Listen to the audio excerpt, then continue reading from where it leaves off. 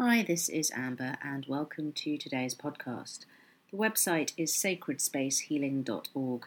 That's sacredspacehealing.org.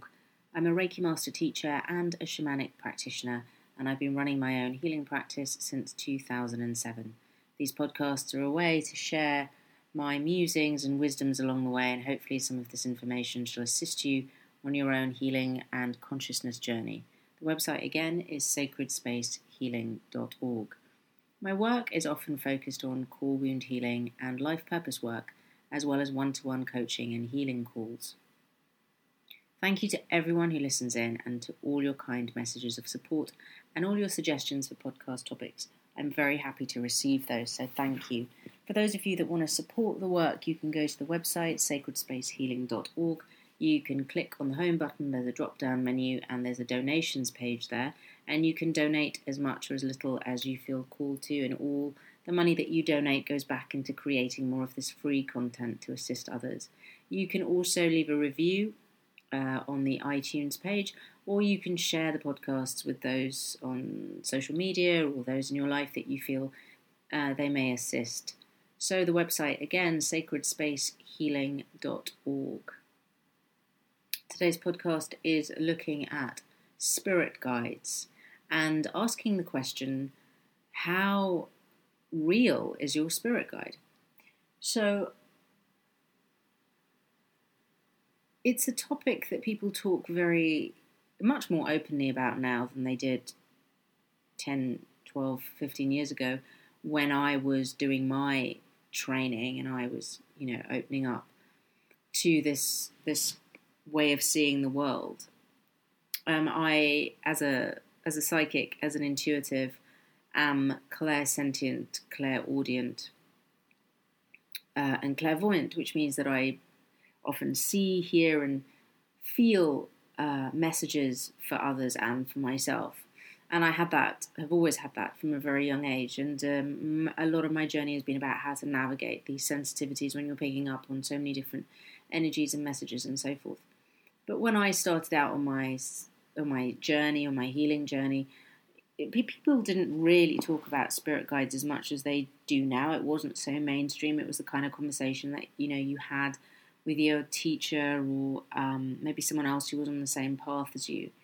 But people talk about it a lot more now, and what I've come to notice is that it's very prevalent in a lot of meditations and kind of free activations and all of that stuff that's out there, is that immediately the meditation or the guided imagery will go to connecting with your spirit guide. So it's something that I think people are opening up to a lot more than they ever were when I was starting out on this journey. But one of the things that I remember my Reiki master saying to me when I first attuned to Reiki was to be really mindful of what I was connecting to energetically. And when I first kind of officially connected to a spirit guide, I did it under the tutelage of my Reiki master, who was there to hold the space for me and ensure that the space was clean and clear and that what I was connecting to was of a high vibration. I think we've been fed a misnomer amongst the spiritual marketplace because it helps to sell products that everything in the universe is love and light, and that's simply not true. We live in a universe of polarity. As much as there is light, there is also darkness. Just like the sun comes up, the sun goes down.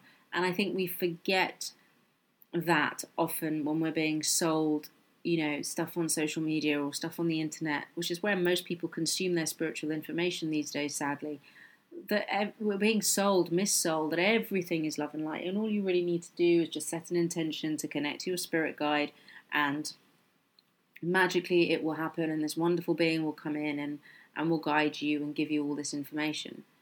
We're also being sold, again through social media and YouTube channels, people who say they're channeling beings, they're channeling entities or guides or beings who are giving them information that will help you. And everyone kind of laps this up as if the being or the guide or whatever that they're channeling is something that they can 100% trust. You also have people channeling stuff which is called light language, saying that they're channeling, language from a star system or a different planet to assist. And I'm always quite staggered at how people just kind of, soak all this up as if everything that is going to come at you from a different dimension, a different planet, a different cosmic system, a different star system, everything that comes at you that you can't see, just because it's being channeled through someone who seems to have a media profile or a social media profile, that we accept it as being benevolent. And that's simply not true. There are a lot of forces out there in the universe that are not benevolent, that are malicious, that are seeking to harm, to disrupt, to derail us, to confuse us, to lead us down rabbit holes, to take us away from the light and into the darkness. And often they will disguise themselves as the light, as beings of light. And there are ways of differentiating in it, and the ways of differentiating obviously is not something I'm going to share in a podcast, but it is something that I share with my one-to-one clients, of how you can start to find discernment. You know, what are you connecting to? Is it a being of the light, or is it a being not of the light? So when we open that doorway and say, oh, I'm connecting to my spirit guide, you know, often in meditations, it's just chucked in there, you know, now put out a call that you want to connect to your spirit guide. And when you feel that energy come in, know that it is your spirit guide. The space has to be held for you. The space has to be clean. The person who's channeling, the space holding for you needs to be energetically clean and clear, and holding a clear, high vibrational space for you. But you also have to have discernment and also an awareness that you can only really connect to that which is of your vibration. So if you've got stuff in you that isn't clean or clear, if you've been drugging and drinking, or you're new on your journey, or your energy field isn't clear for whatever reason, you're really only going to attract to you what is in you. You're not really going to attract a being to you that is of a higher vibration than you. I mean, they're there and they're wanting to connect to you, but often they can't get to you because of all the other stuff that's around you. And really, if you think about it, it's a little bit like opening your front door and saying, oh, come in, I'm welcoming in my spirit guide, I'm welcoming in my new best friend, and just leaving your door open. And just trusting that the universe, you know, that whatever is just going to bring you the most perfect friend for you, and in they're going to come. Now, it might happen, you know, you leave your front door open for 24 hours and something wonderful may come into your home. You know, you might get a dog might wander in, or a cat, or a squirrel, or you might get, you know, your new best friend walks in, but someone might also come in and, you know, stab you in your bed, or rob you of everything that you've ever owned, or burn your house down. I mean, it could happen, right? You don't know what's going to happen if you open your front door and have an open invitation that anything and everyone and everything can come in. And effectively, that's what a lot of people are doing. And then connecting to energies and believing that what they're connecting to is of the light.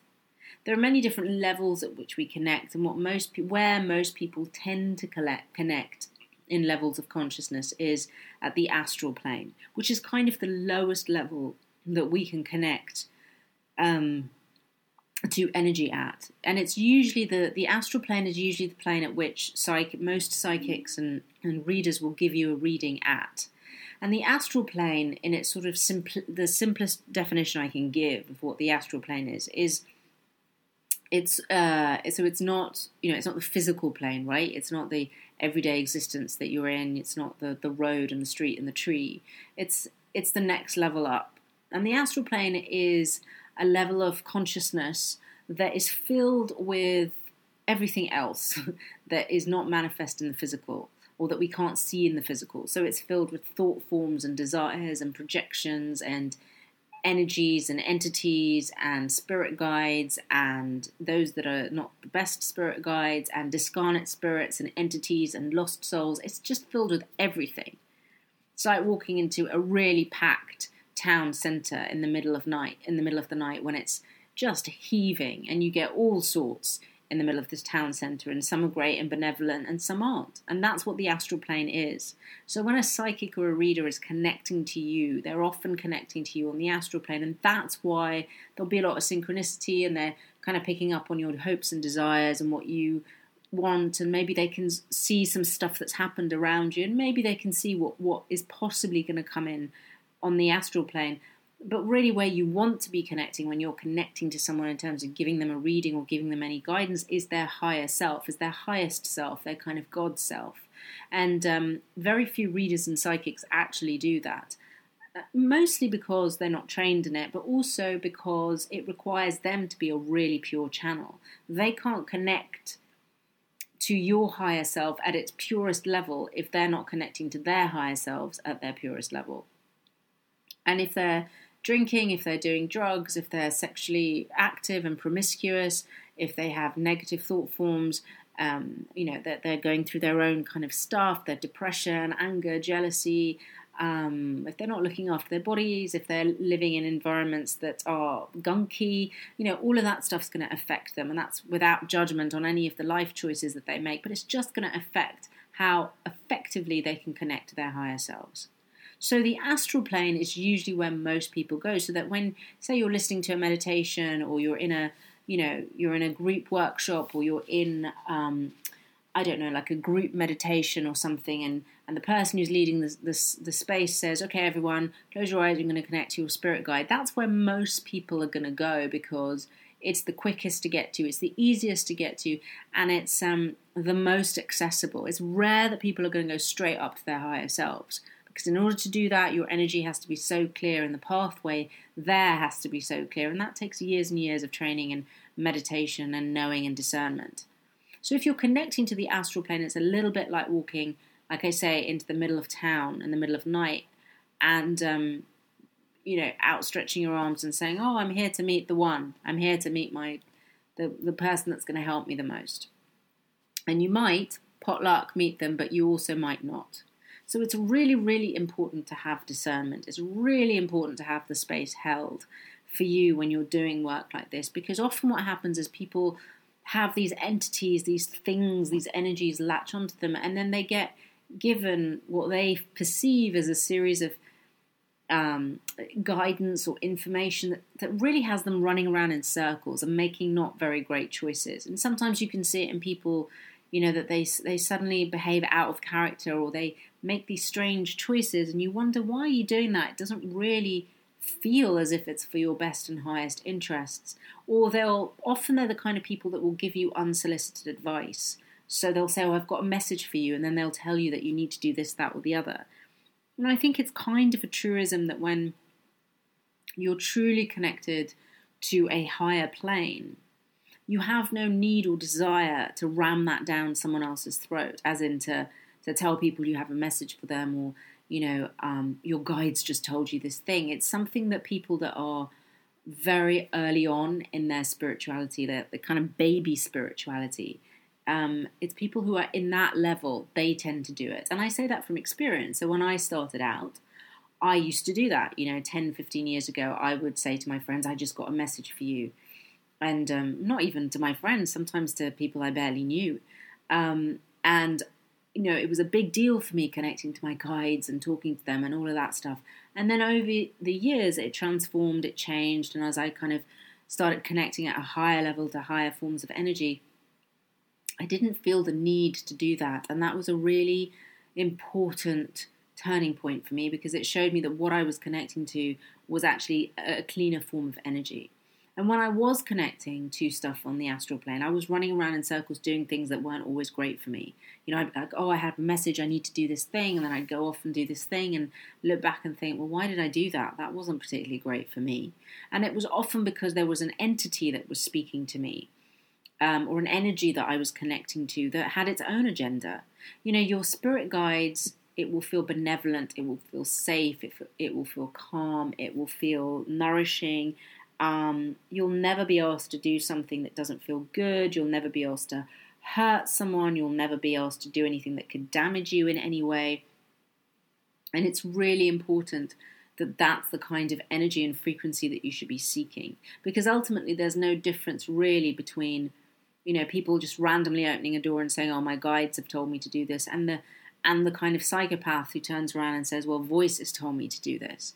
And often in shamanism, people that say they've heard voices and have acted on voices, in shamanism, that'll often be seen as, they've just been overtaken by some dark spirits, by some dark energies that are telling them to do things that aren't loving, that aren't kind. And so it's a really good discernment that if you're getting messages about others or about yourself that don't feel kind, don't feel loving, don't feel good, aren't helping you, maybe you're making, mistakes in your life, you're losing money, or you're getting into relationships that don't feel good, that maybe you're not connecting to a spirit guide that it has your highest interests at heart. Maybe you're connecting to something else. I think if you're new on your journey, if you're new to all of this, then seek out a professional who can help you, and seek out a professional who knows their stuff. Don't just go to someone who is channeling Bob or Beluga or, whatever name they've got of their guide or their, race, whatever. Like, it needs to make sense to you. Just because someone's channeling light language in inverted commas, you got to ask, is that actually light language? And if it is language from another dimension, another planet, another star system, how do you know that the words that are being said are beneficial for you? How do you know that they're not something else?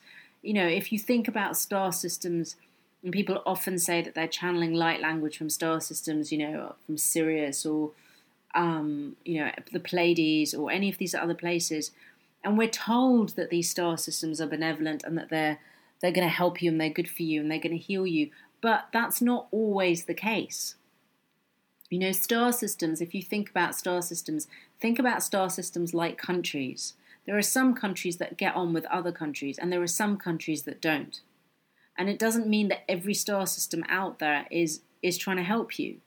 Because what's your star system? Where are your loyalties? What's your ancestry? You've got to find the star system, the light language, the whatever that is in resonance with your highest truth. And so you can't really do that until you're truly plugged into your higher self and your highest truth. Then you will gravitate towards that which is of the same. What people tend to do is, in their state of confusion, they seek something and they're just gravitating to more confusion. In my experience, there are very few people out there at the moment that are channeling anything that is of the light. They think they are, but they're not, because a lot of stuff has become infiltrated, cloggy. It's lost its resonance. It's lost its truth.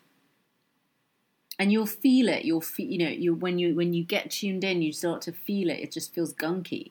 You watch YouTube clips or you listen to stuff and you just go, oh, that feels off. And so I invite you to really check in with your intuition, including my podcasts and my website and, anything associated with me. If it doesn't feel right, move away. Like, go to what feels good. Don't buy into it because the person has, a YouTube channel, or they've got millions of followers, or they have a nice website, or a mate told you to check them out. Like, it has to feel right for you.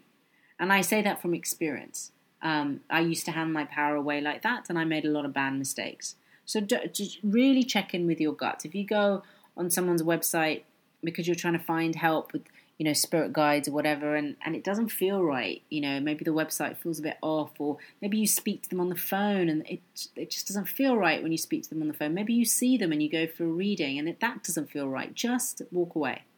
I remember years ago going to see a tarot reader at a really rather expensive shop in London that had a really good reputation.